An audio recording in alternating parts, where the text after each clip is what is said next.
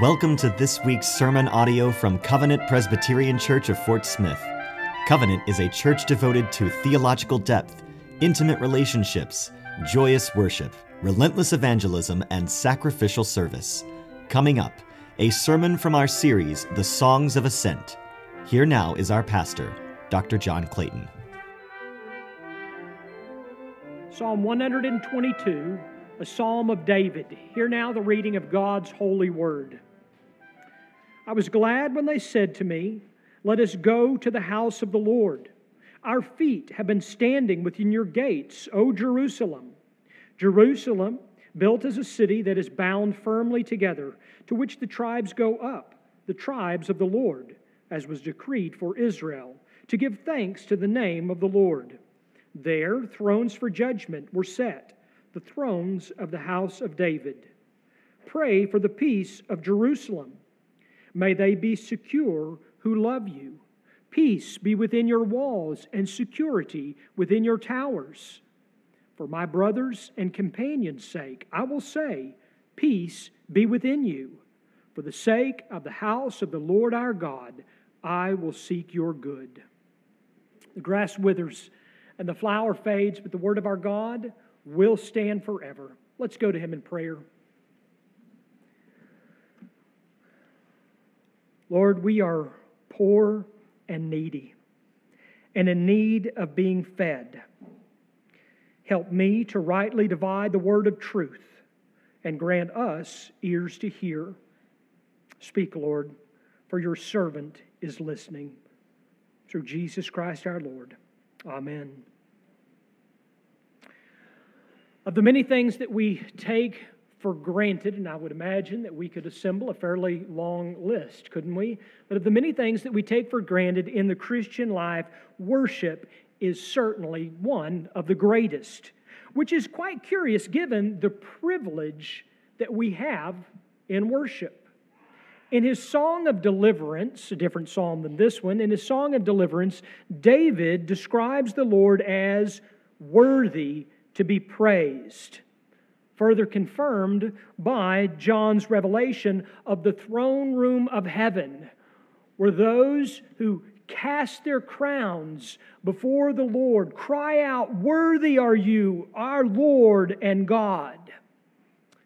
God is worthy of our praise. If God is worthy of earthly and heavenly, universal and eternal praise, then worship is not only a necessity for all of creation, but it is also a privilege of the people of God. We are privileged to worship the Lord. Rightly does David confess, "I was glad when they said to me, 'Let us go to the house of the Lord.'" But David's joy in this is not reclusive, but inclusive. Not private, but public. Individual private worship has its place. It's not here. David describes and desires his intent to worship Him who is worthy with those who are not. For this he has been waiting with his brothers and with his companions. Their feet, as he puts it poetically, have been standing within your gates, O Jerusalem. And in that statement, David is certainly personifying Jerusalem, the locale of the Lord's house. And he announces their readiness. We sense in this an anticipation. David wants to do this. He anticipates going to the house of the Lord. Let's go. Let's do this. Let's go to the house of God. As David went with his brethren to worship, so we have the same privilege every Lord's Day.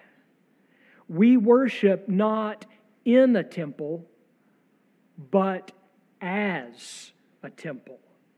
Not on the seventh day, signifying the completion of creation, but on the first day, worshiping as new creations through the resurrection of Jesus Christ from the dead. We worship the one true God through the Spirit of the risen Christ.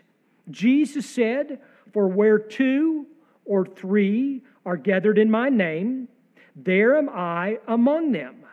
Not as a promise to claim, but a statement of fact, not awaiting a head count or an invitation, but by His indwelling spiritual presence in our worship as a sacred assembly, which incidentally is what the word church means.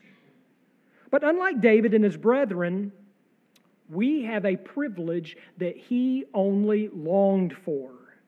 Though the king of the nation, he was restricted on the outside of the curtain of the Holy of Holies, representing the dwelling place of the Lord.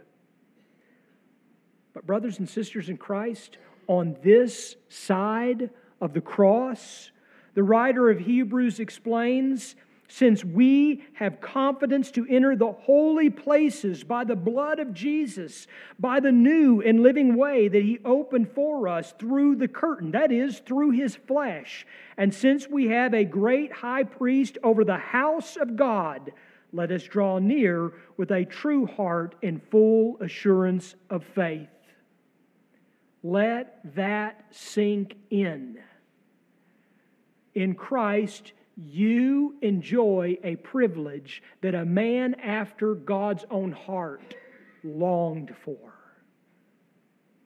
How then can we not exclaim too, I was glad when they said, let us go to the house of the Lord. Surely this must be the right heart attitude. Surely this must be the exclamation of every child of God. Don't you think? And yet, does David's exclamation sound a little foreign? Maybe just a little too zealous. I mean, after all, this was the man who danced before the Ark of the Covenant in a linen ephod, right? I mean, we can count on David for passion and exclamation points. In our time, however, giving a solemn caution, in our time, R.C. Sproul observes, we have experienced a radical eclipse of God. It hides the real character of God from His people. It has brought a profound loss of the sense of holiness, and with that, any sense of the gravity and seriousness of godly worship. Consequently, we fail to make a transition Sunday morning from the secular to the sacred, from the common to the uncommon, from the profane to the holy. And I think R.C.'s right. And one of the reasons for this eclipse, as he puts it, I believe, is that we have forsaken the assembling of ourselves together in Lord's Day worship. Lord's Day worship has become one among many options in the multiple choice of Sunday morning options. David's fervor sounds foreign to ears that are deaf to God's call to worship. May God have mercy upon the American church, sounding a Sunday morning wake-up call to assemble for worship. But as true as I believe this is, shame will not open deaf ears. Only the gospel will do. Only the gospel will do. And in it we see the privilege that we have, leading us, and think about it this way, leading us in gratitude together in worship. Yes, we gather in gratitude. When we assemble in worship, we're getting to do and doing the very thing that we were created to do. The chief end that we were given, we get that opportunity to do. The psalmist cries out in Psalm 150, let everything that has breath, praise the Lord. And so how can we not assemble on the Lord's Day and say with a grateful heart, oh God, you made me for this. It's not only why I'm here, I exist for this purpose. And let us cultivate a grateful heart that we can pray like this. Oh Lord, we rejoice in another Lord's Day when we call off our minds from the cares of the world and attend upon Thee without distraction. We are going to the house of prayer. Pour upon us the spirit of grace and supplication. We are going to the house of praise. Awaken in us every grateful and cheerful emotion. We are going to the house of instruction. Give testimony to the word preached and glorify it in the hearts of all who hear. May that be our Lord's Day prayer. Because, beloved, we enjoy a high privilege. Let us worship God. Let us worship God. Now, in considering the privilege we have to worship, we can't dismiss the emphasis that David puts on place. If you look at the passage with me, if you look at the psalm, it is as if on his way to the house of David, David is looking around and he is commentating on what he observes in the city of Jerusalem. You see, for David, place and praise are unequivocally yoked. By God's design, Jerusalem is the capital city of a nation consisting of His chosen people. But it is more than the city. It is the designated place of assembly. It is the locale for the house of the Lord. Fittingly, David describes Jerusalem. Look at verse 3 with me. He describes Jerusalem as a city that is bound firmly together. That's a poetic expression, meaning that it is a city that is designed to accommodate an assembly. And so the children of Israel, they come to Jerusalem, tribe by tribe, as decreed by God. 3 times a year at the Feast of the Unleavened Bread, commemorating the Exodus, at the Feast of Weeks, commemorating the conquest of the Promised Land, at the Feast of Booths, commemorating the Lord's continued care, men representing their families and representing their tribes would come and bring sacrifices of worship to the Lord, giving thanks, as David puts it in this psalm, to the name of the Lord. Giving thanks to the name of the Lord. Why? For the Lord's name signifies His blessing and His protection, as well as the solemn guarantee by covenant that He will fulfill all His promises. David then adds that Jerusalem is the location, and I find this incredibly fascinating, it's the location of the, quote, thrones of judgment, specifically the thrones of the house of David. Don't you find that curious within this psalm of worship? To American ears, this sounds odd, or at least sounds odd to these American ears. Linking the judicial with the spiritual, is that appropriate? But we must remember that in the covenant kingdom of Israel, there was no separation of church and state. The civil and the political and the religious offices were centered in one city in that nation, and that's Jerusalem. As one commentator explains, people looked to Jerusalem for justice. It was to be the place where truth came to the forefront of all disputes, and the king meted out just and equitable rulings. Or you may recall that Solomon, King David's son, prayed this: "Give the king your justice, O God, and your righteousness to the royal son. May he judge your people with righteousness and your poor with justice." But in considering this, we must be careful in our consideration of David's Jerusalem. Every earthly place has its limits. When Jesus traveled to Jerusalem, do you recall that when he arrived, he didn't rejoice? What did he do? He wept. He wept, for he foreknew the imminent destruction of that city. And he lamented with these words, "O Jerusalem, Jerusalem, that city that kills the prophets and stones those who are sent to it. How often I would have gathered your children together as a hen gathers her brood under her wings, and you were not willing. Behold, your house is forsaken." For Israel, its capital city, and its house of worship, you see, were pointing to something greater and global, transcending Jerusalem's city limits. As Jesus revealed to the woman at the well, and as was read earlier, the hour is coming when neither on this mountain nor in Jerusalem will you worship the Father.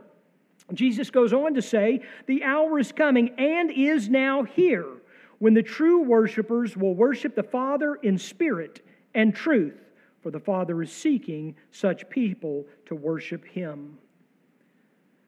As the Father sought, so we were found by the sovereign grace of God, calling us not to make a trek to Jerusalem, but to assemble everywhere and every place across the world. For the new covenant place of worship is where we, the people of God, assemble as the temple of the living God, as the Apostle Paul described us, not built upon the rocky mound of Jerusalem's Temple Mound, but we are the temple of God built where? Upon the foundation of the apostles and prophets, Christ Jesus Himself being the cornerstone, in whom the whole structure being joined together grows into a holy temple in the Lord. Rightly did the Puritans not refer to their church buildings as churches. They referred to them as meeting houses, which I think is just brilliant. Why did they do that? Because you see, the church consists of those who profess faith in Christ and their children, bound firmly together, assembling locally, yet comprised of people from every tribe, every tongue, and every nation. Looking back to David's Jerusalem, as he describes it in Psalm 122, Matthew Henry, that great Puritan commentator, says, Jerusalem was a type of the gospel church, which is compact together in holy love and Christian communion, so that it is all as one city. And this certainly echoes what the Apostle John saw in his revelation and what we will witness in the new heaven and the new earth. In terms descriptive of the church, John saw the holy city, New Jerusalem, coming down out of heaven from God, prepared as a bride adorned for her husband. And so, brothers and sisters in Christ, in realization of who we are in Christ and anticipation of what awaits us, every Lord's Day, we ascend corporately as the church militant unites with the church triumphant, offering up our sacrifice of praise to God. And in our worship, it is but a foretaste of heaven to come. Behold, this is the place of worship. Let us worship God. It is not coincidental that David follows his description of justice in Jerusalem with a command. And what's the command that he gives us? It's in the third part of the psalm. Look at it with me. The command is what? Pray for the peace of Jerusalem. The Hebrew word translated peace, as you probably know, is the Hebrew word shalom. Now, just to chase a rabbit for just a second, fascinatingly enough, the Hebrew word for peace is shalom. The Hebrew word for security or secure is shalva. And in Hebrew, there is an alliteration. There is a rhyming, so to speak, there of shalom and shalva. It doesn't carry forward quite so well with peace and security. But the general idea is more important than the alliteration, right? We are to pray for the peace of Jerusalem. That shalom, which is more than just the absence of conflict. It is a holistic well-being. Every part of our being, every part, in this case, of the city for which David prays. In the case of Jerusalem, it's a civil, it's a political, it's a religious peace, enjoyed according to God's favor, pointing toward the perfect peace by God's justice in the cross of Christ, and the peace that we enjoy with God in the accomplished justice in Christ's sacrifice, burial, and resurrection. And in this psalm, and this is in the English language, not in the original Hebrew, but you'll note in the third part of this psalm, we see that the translators now have added quotation marks. Pray for the peace of Israel, or for Jerusalem. Pray for the peace of Jerusalem, then quotation mark. Well, what they're doing there is they're drawing our attention to what David is telling us to pray for. Pray for this, we might say. Pray for the security of those who love it. Pray that it will be a peaceful and secure place. Employing metaphor, David points to the walls. He points to the citadels. Look at these emblems of security. Look at them. Pray for Jerusalem. In fact, if you're looking at the text with me, you'll see that the preposition that begins with within is repeated, that phrase is repeated 3 times. It is a repetition for peace. Within your walls, within your towers, within you. It is within, not without, that peace and security are enjoyed. And in a sense, we hear an echo of David's zeal when Jesus drove those money changers out of the temple. It is written, Jesus said, "My house shall be called a house of prayer, but you make it a den of robbers." And John says that his disciples, Jesus' disciples, remembered, "Zeal for your house will consume me." And so it did. For the temple in Jerusalem pointed to something greater than its temporal location. As the place of worship became one of spirit and truth, so all true worshipers are called to the house of prayer, to the place of peace and praise. When you and I, when we assemble in worship, we do so presenting our petitions, singing our prayers to the Lord our God. There is a time for private worship. But when we assemble, you and I, we pray collectively. We pray corporately. I becomes we. Me becomes us. King David's command foreshadows King Jesus' command when he commanded us, "Pray then like this," in which we are taught to praise and petition our Father in heaven. Together as Christ's church, for in it we enjoy the peace and security of the presence of the Lord. And so we sing, as we sang earlier, now with joyful exultation, let us sing to God our praise, to the rock of our salvation, loud hosannas let us raise. Thankful tribute, gladly bringing, let us come before Him now, and with psalms His praises singing, joyful in His presence bow. Every Lord's Day, we gather in worship to bow before Him in His presence. We assemble not in, but as a house of prayer, praising Him who is worthy of our praise. This is our privilege in this place. Let us bow our heads in prayer, for we are in His presence, beloved. Let us worship God. Let's pray. Our God in heaven, help us not to take for granted the privilege that we enjoy to worship You every Lord's Day.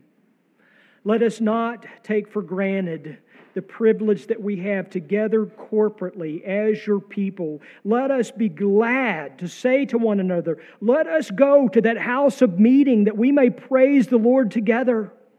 And as we assemble as Your people, the temple of the living God, may we cry out in praise together, worshiping You. May we assemble to worship You in spirit, in truth, as our prayers ascend to heaven through Jesus Christ our Lord. And so it is in His name that we pray. Amen.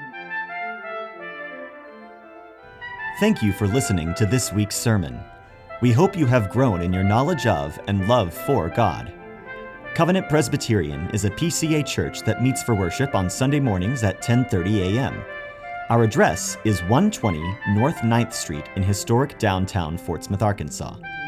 For more information about Covenant, visit our website at www.cpcfs.org.